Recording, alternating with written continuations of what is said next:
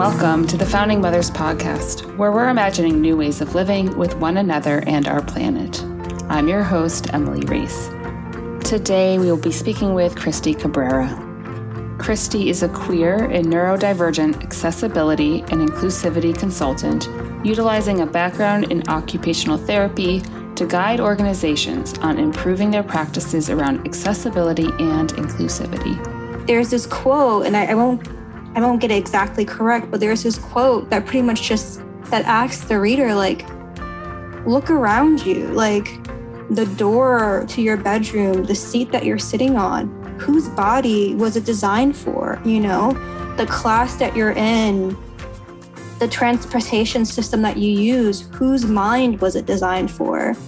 And we can even go further, like the hospitals that we have or the healing centers, like who are we holding space for? Like what emotional capacity are we expecting from them? And when we think about it that way, that everything is designed with the person in mind, like who are we leaving out? She's particularly passionate about collaborating with spaces that aim to provide healing and growth. This includes gardens, farms, parks, health centers, and forward-thinking schools and nonprofits. Her work focuses on unpacking ableism and views of the body/mind, understanding accessibility and inclusivity, and creating improvements to a site's physical design, educational programs and curriculums, and work culture. Welcome, Kristie. It's so wonderful to be with you today. Thank you for joining us. Thank you, Emily. I'm really looking forward to hearing your perspective on accessibility and design and how that relates to spaces like nature spaces, but also anything else you'd love to share with our guests. So before we dive right in, I'd love to hear in this moment, who are you today? Oh, that's a great way to phrase that question. Who am I today? I'm Kristie. I go by she, her, and they, them pronouns. And today I'm feeling really hopeful. I've been seeing a lot of conversations on the online space on accessibility and inclusivity. And I've been allowing myself to sit in that hopefulness. There seems to be bigger conversations and people doing more work around it. And that always gets me really excited. So today I'm hopeful. I live in New York City and I've been living here all my life, besides having to go to graduate school and things like that. The weather is changing here today too. It's getting pretty chilly. So today I'm also very cozy and like ready to embrace fall. Thank you for sharing that. I kind of want to dive into what you just said about being hopeful. What have you actually seen through the lens of your own journey? Have you always been hopeful, or what's been the journey for you? No, I haven't always been hopeful. And it's hard to always be hopeful when you're working towards social justice, any kind of justice. My work really started once I was an occupational therapist. My role was to support people in participating in meaningful activities. But for some reason, they weren't able to. Maybe there was a physical, cognitive, or emotional difference or limitation that wasn't allowing them to participate. But quite often, it wasn't that they needed to build physical, cognitive, or emotional skills, is that the activity or environment actually needed to shift so that they could participate. As an occupational therapist, where within the 4 or 5 years of working with hundreds of different people and seeing how a lack of participation in meaningful things impacts people, I started thinking about things a little bit more broader. And I've always been really into exploring nature and finding nature places in the city and finding those places as my safe spaces. And when I started going to more parks and all these areas, because I was struggling with burnout from work, I started realizing none of this was accessible or inclusive. It just really took me back, because having access to land should be a human right. Even in a space like New York City, where there's so much concrete and buildings, even more, those nature spaces should be accessible, and even more than that, inclusive of everyone. So I started doing as much work as I could in this area, which is where I am today, doing consultation work, education, and trying to move forward. I'm really grateful that you agreed to be on this podcast and to share your perspective, because I hope that you're one of many that we get to feature here around this topic. I listened to a talk that you had done. It's linked in your Instagram for anyone listening who's curious about that. It really struck me something you shared around, if you look at the intersections of the environment and race, for example, like I feel like there's a lot more conversation happening around increasing access there. Again, we have episodes on that, but when it came to the intersection of ableism, I've really felt like that conversation was missing in my own spaces and communities. It could be a product of my able-bodiedness, but I am really eager to start normalizing this conversation and thinking about this. Maybe we start with some definitions. Occupational therapy, how would you define that and how that intersects with this work that you're doing? Occupational therapy is a healthcare profession, and it's a holistic one that helps people either build the skills that are necessary to engage in an occupation, which is another word for activity, or we use our skills to modify things, modify a space, a service, a product, an event to allow better participation. We learn a lot of different skills in order to do that. Everything from human anatomy to neuroscience to art to activity analysis to ergonomics, so that we're able to show up and be a facilitator and say, we can change this, or hey, we can change that, and allow participation. A lot of people don't know what occupational therapists do because they're not as talked about as physical therapists or speech therapists. And quite often, occupational therapy is a role that is molded based on the setting. An occupational therapist in a school might look very different than an occupational therapist in a mental health clinic or in a hospital. And then there's OTs, occupational therapists like me, who make their own path because they see there's a need there and that our framework and skills can be used in that area. Okay, so I'm hearing probably the same with a lot of different vocations. It is shaped by the context or the environment that you're working within.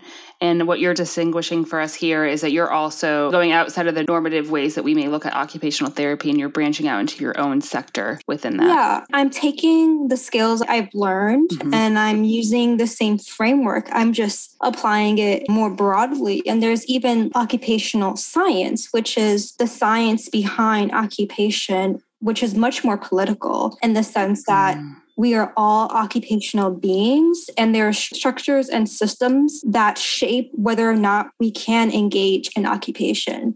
That's our government, that's societal beliefs, that's geography, rules, laws, all those things. There's OTs who think about how do occupations show up for refugees, where they're in unfamiliar settings and now they have to bring forward their traditions and what occupations are meaningful for them. There's the study of occupation during quarantine. Like, how do our roles and routines get disrupted? How do Black and people of color get judged while they're engaging in occupations outside? Same with disabled people, neurodivergent people. So it's a healthcare profession, but it can be so political if you allow it to be. Right. And then some OTs are just like, I just work with hands and I make splints, or I just do handwriting. And then there's other OTs who are very passionate and poetic and ready to save the world through this lens. Wow. It feels like such critical work. And like you said, I personally didn't realize the breadth of this work within occupational therapy. So thanks for giving a little peek behind that curtain.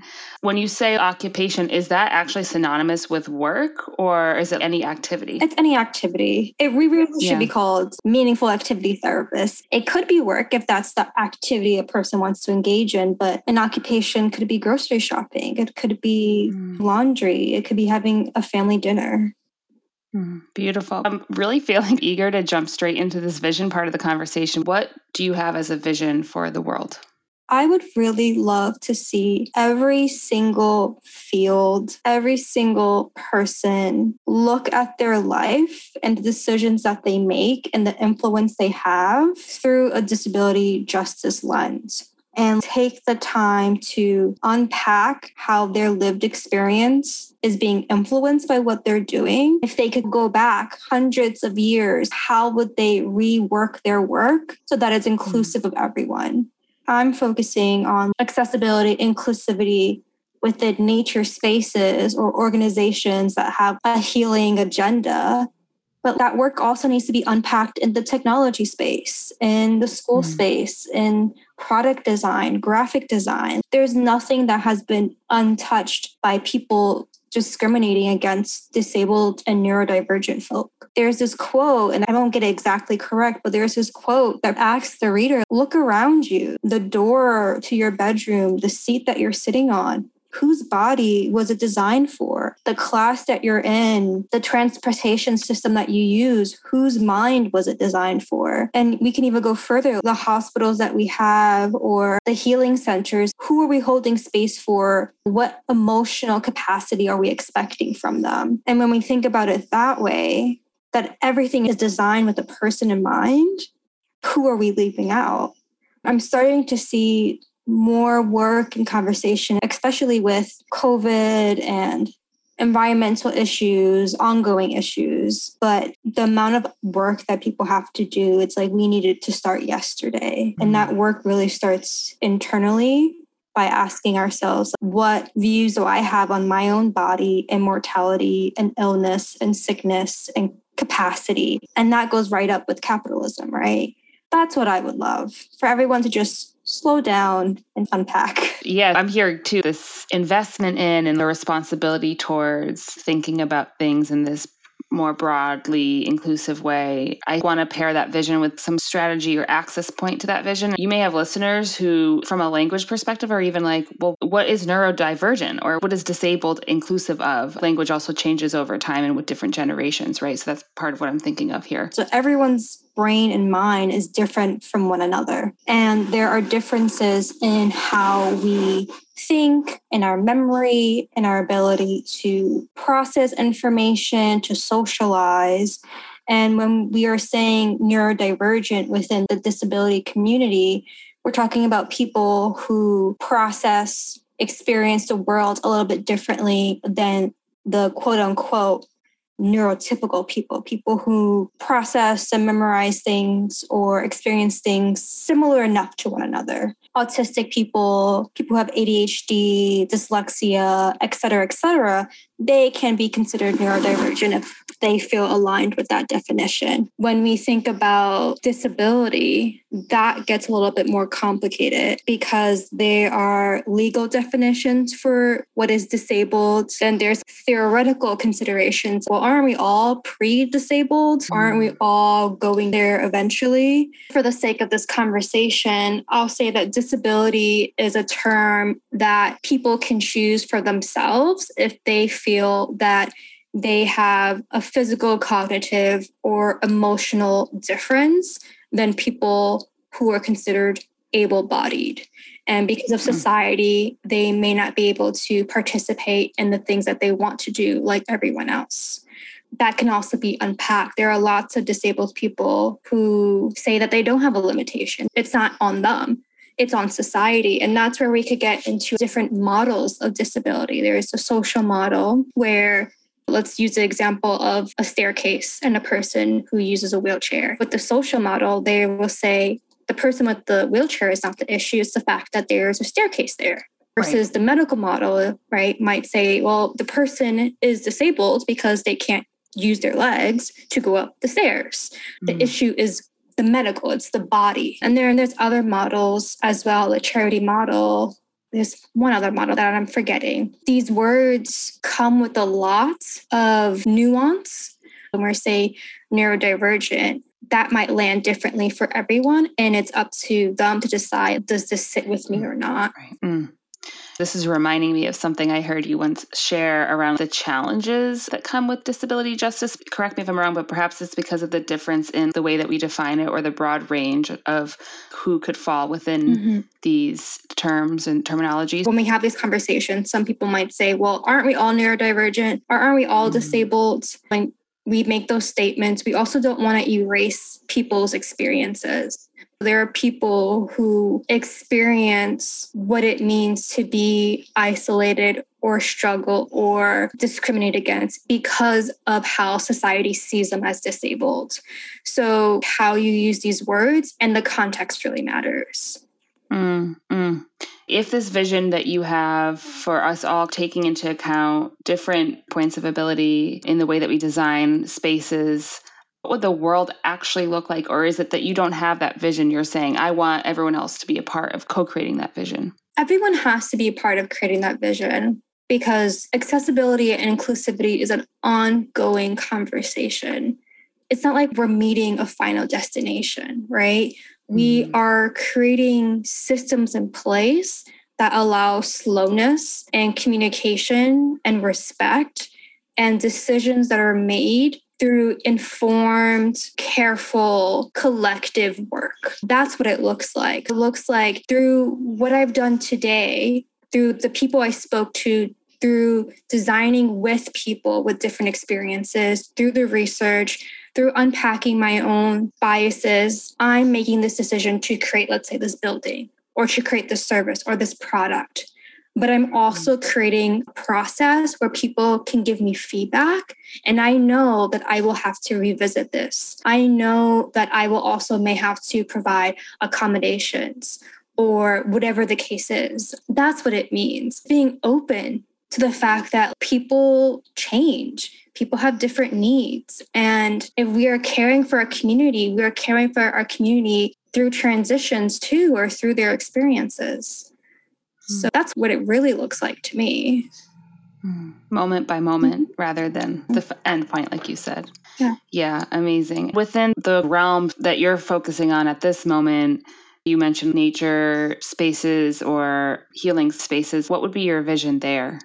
Anyone who is involved, either by a visitor to a landscape designer, whoever is involved with a nature space, to spend the time and energy thinking about how they can make this more accessible and inclusive. What I find is when I do these activities with people during workshops where I encourage them, okay, I want you to design something or think of your favorite nature activity and think about how you would do it if you struggled with this specific thing. What happens is they step out of this box and they start thinking about all these creative solutions that are really exciting, that can benefit people who aren't disabled, that can bring a new perspective into the world. And that's what it is. It's saying, I have a role in society. I influence society, and I want to see how things can be recreated or designed or experienced in new ways. Not just for one specific person, but because we all benefit when disabled people benefit. Right. Which is a paradigm shift in some ways from the way that we think now on this individualist. Yeah. Right, exactly. I hope I'm being clear. It is a little hard to visualize unless you actually have seen it happen. Using the example of an elevator. When an elevator is provided, it's not only helpful for people who are disabled, but it's also helpful for a person who has a lot of things.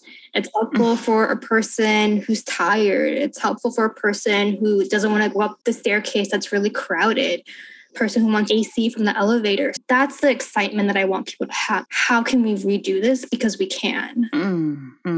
I love that analogy of the elevator. So I think that's something we can all relate to on some level. Are there examples that you have around some exciting innovations or designs that you've been seeing in nature spaces? There's this really amazing organization called Birdability, and there's actually an occupational therapist who's on board there. I have been geeking over one of their pages that has accessible birding equipment. And we say birding because we don't want to say bird watching. Not everyone experiences appreciating birds through their vision, right?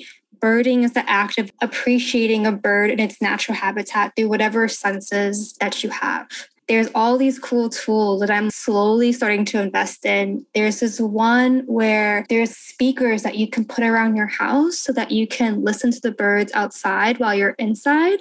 So that's perfect for someone who isn't able to leave their home, or someone like me who lives in the city and doesn't really get to look out the window and see a park. There's this other really cool device that is a binocular that you can attach an iPad to, and you can aim the binoculars to a tree, and what you would see in the binoculars comes up on the iPad. How cool is that? So cool. It's so cool. That's what's exciting to me. And it doesn't always have to be about technology. It could be other things. There's people who study small insects or study quote unquote weeds or invasive plants because that's what's accessible to them. It's right in front of their house or it's growing up their building wall. They learn so much about these things and they don't need to go to a state park or the beach. I'm sure they want to, and there's this desire.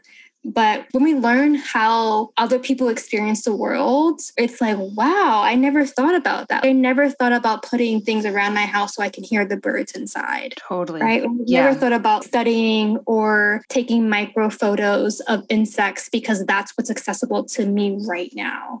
I think that's fascinating. It's so inspiring. I get chills as you share these examples. What do you think is possible by opening the aperture, so to speak, around how we can engage with nature regardless of our ability? What does that offer? I started this project called Growing Food in This Body. And I started the project at the height of the pandemic because I really wanted to understand disabled farmers, disabled herbalists, disabled people who just loved nature's experiences. What I've learned is that healing happens when you're on the land. So when people don't have access to that, you're taking away their access to healing. As an occupational therapist, I'm really intrigued by this because my role is to help people heal. There is one person in particular, their name was Jamie, and their story always sticks with me, and I always talk about it. Jamie had to get surgery on their hip, but they were really struggling with this because even though their life right now without the surgery was painful because of their hip injury, they didn't want to get the surgery because it would change their life. And one day while they were deadheading flowers, removing spent flowers, they had that connection to, well, here I am doing this with this plant. I'm letting go of things that can be let go to allow more growth from the plant, and related that to their hip surgery. I can let go of who I am right now for the possibility of something better tomorrow after this surgery. As an occupational therapist who has learned how to motivate people and ask thoughtful questions, like I probably could never help them get to that space.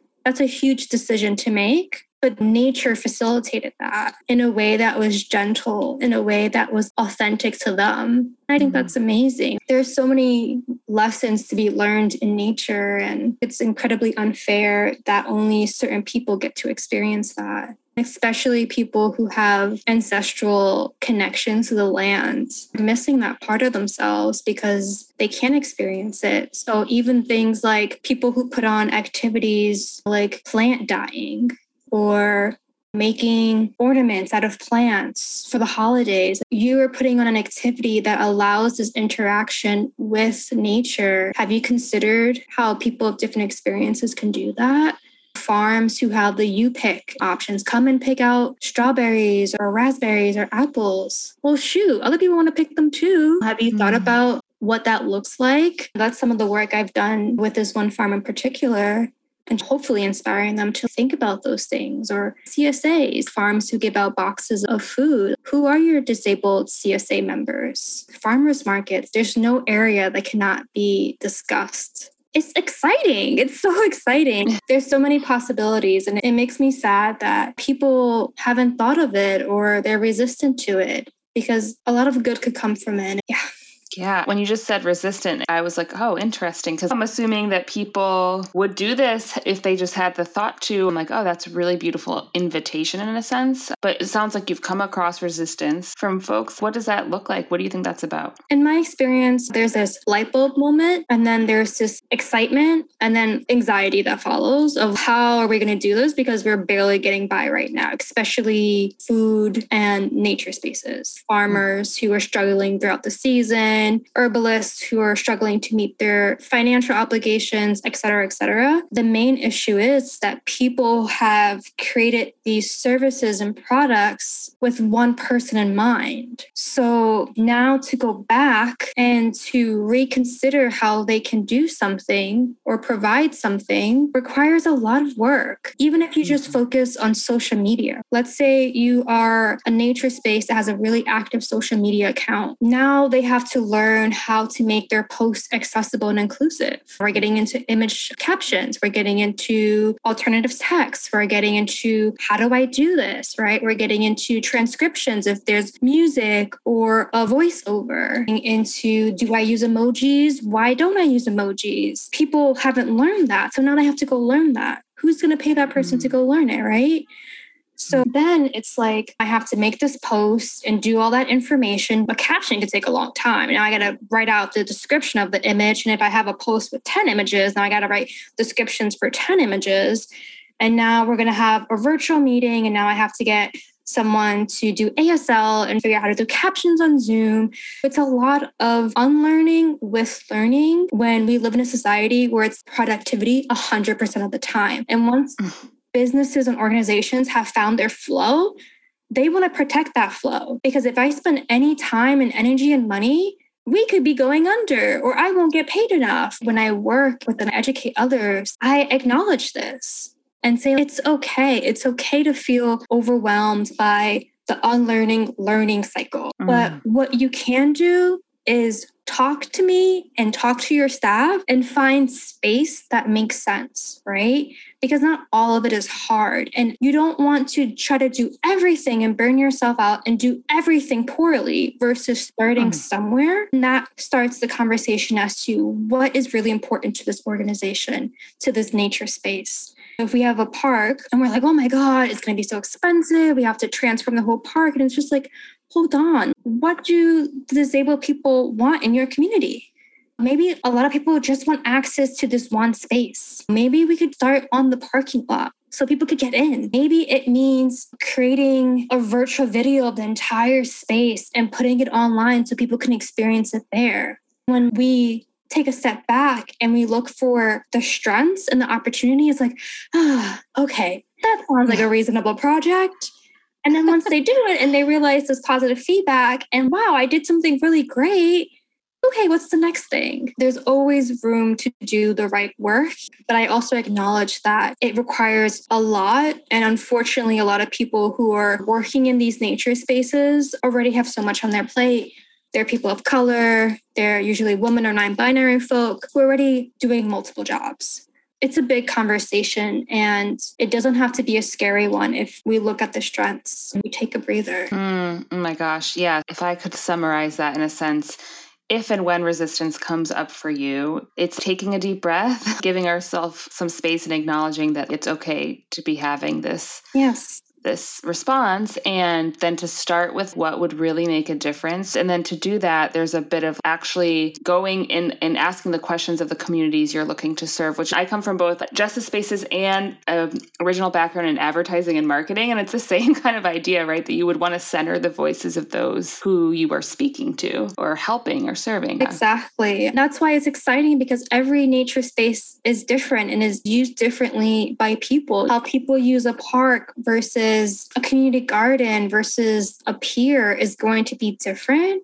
Can we find excitement and fun curiosity as to why is this here? Who are the people using it? How can we make this more inclusive for everyone? In return, we get to experience these things with diverse people and allow everyone to experience their own healing journeys if they choose to do that. Wow. Yeah, real expansion in a sense, too, of what's possible in life. On that note, in terms of engaging with your community to ask these questions and begin that discovery process, that curiosity process, what is, from your experience, an authentic way to do that? Or I don't want to say right or wrong, but do you know what I'm saying? What is a right way to go about doing that, for lack of a better word? The right way is to first explore internally your own views on disability, on neurodivergence, and how your views show up in your life and in whatever job you have or whatever role you have in this world. Because what you don't want is to have these thoughts and ideas that haven't been unpacked, and then you're the one bringing resistance or barriers or discomfort to a really exciting project. While you do that unpacking, you want to learn from the community. You want to learn from people who are disabled and neurodivergent. That means following them and investing in their work and their time. Even though that's a long thing, you can simultaneously do multiple things. I could unpack internally while moving forward on a project. with your project, you don't ever want to do it with just your own experiences. You want to involve disabled people, right? You don't want to design for disabled people. You want disabled people to be the designers. And when I say design, I'm not just talking about a physical space. It could be anything from an urban farm having a disabled or neurodivergent person reviewing their public curriculums for an after-school program. It could be a person reviewing their social media presence, an event planner who comes from a different experience. Those are the first 3 steps to approaching this the best way possible. And then, like I mentioned before, accepting that it's going to take a long time and that even when it's done, there's going to be room for growth. Because again, accessibility and inclusivity isn't a final destination. It's an ongoing topic. Yeah, as you're sharing that, I'm like, it is also about reducing harm or reducing additional harm in that process, right? So that's really helpful to also point out what within yourself do you need to unlearn or learn or expand? What are some areas that are new to you that you might want to start to expand your own knowledge around or understanding that, of? like in the world where people make attempts to be accessible and then they only focus on physical accessibility. A lot of this has to do with the disability rights movement, the ADA, which primarily focuses on people with physical disabilities, but there are ways to make things accessible and inclusive for people with emotional and cognitive differences. But a lot of people don't explore that because it's not as apparent, it's not as visible, it's not as common, quote unquote. I'm feeling brought back to what you said at the start around this sense of hope that you brought into today. Mm-hmm. Top of mind, are there any folks or organizations like the birding one you mentioned that you want to point to in terms of this is what's hopeful? Maybe folks can check that out after this recording, for example, or just feel inspired by. Yeah, there's Sins Invalid, which is a well-known organization that puts out a lot of information on disability justice. There, they have lots of resources and reading suggestions. So I would say everyone should start there. Then I might pronounce the name wrong, but there's Neuroclastic. That website has a lot of great stories from neurodivergent people on their experiences with the world that I find really helpful. And there's a few others that I have that aren't coming to mind, but I can send them over. And I want to call out myself too, if some of these questions were more centered towards someone who doesn't actually identify as disabled in some way or another. Let's say someone as a listener does identify with being neurodivergent or some disability. What inquiry or action do you have for them to take? The only action that I hope disabled and neurodivergent people take is just being themselves. Being themselves in the world is really radical for disabled or neurodivergent folk. And I would also say that if a person wants to share, I don't want people to feel like I consider myself a consultant, right? People can reach out to me to do work, but really they can reach out to any disabled or neurodivergent person and say, hey, I see that you're open to sharing your experience. Would you want to add your input here? Hey, people, reach out. Yes. If someone expresses that they are willing to share their experiences, people should reach out to them. And if a disabled or neurodivergent person feels like they have helpful insights to any space, to feel like they are valid and insightful and have the capacity to share that input, because people need it. Most designers aren't disabled and most business people aren't. I want people to feel like they have knowledge that they can share and that it's worthy knowledge if they want to share it. Yeah, if they want to. And like you said, compensation to match or to balance that exchange of energy and effort. Another question coming to mind, maybe more from your work on that healing side of things. I can imagine, just given any number of identities, but when you exist in a world that isn't designed with you in mind, it can be exhausting on one level and like harmful and traumatic and all these different things. And so do you have any thoughts on what care towards yourself could look like? When I'm in a world or in a space that isn't designed for someone like me, I have to be my best self to myself. The amount of work that it takes to feel and believe that you are worthy of existing in any space is work that should be done. Even if it takes a long time, even if it's exhausting, even if it's hard, being able to say, yeah, I'm neurodivergent. and I deserve to be in this space, or I deserve to ask for my needs to be met, or I'm worthy. And just because I don't understand, or I process things differently, or I need something, or I don't need something, doesn't mean that I'm any less.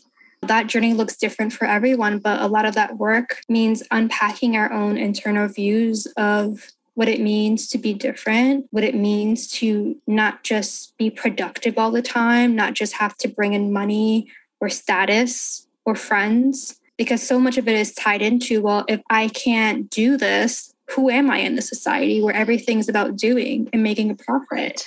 But we don't have to do anything. We are loved just by existing. So whatever work that needs to be done to get to that place where people really believe it, I feel like they should try to do that work. Yeah, thank you for what I hear as affirmations. That's can be really nourishing for someone listening who may need to hear that right now. Last question may feel a little out there, just keeps coming into my head, but I'm wondering, are we actually looking to get to a world where there is no such thing as able and disabled? And have you ever thought about that or have a thought around that? Yeah, it's a question that usually comes up during my trainings. And yeah, I would love to get to a world where we relied less on labels to understand people and more on getting to know people to understand people. Labels have their role today. They can be helpful in understanding, why am I like this? Or why are they like that? But if we created a world that was based on communication and respect and really wanting community, we wouldn't really need as many labels as we have. That's definitely a possibility. And if we kept the labels, it would be for a reason that was empowering. Mm-hmm. Yeah, it's a great distinction. And as you were sharing that, what comes to mind is how in many of these interviews, we have this ultimate vision, then we have evolutions of that vision, and that vision will also evolve. There seems to be a need in this moment to distinguish certain things because we've been in such a separatist, individualistic norms that have been centered that we need to disrupt. Yep.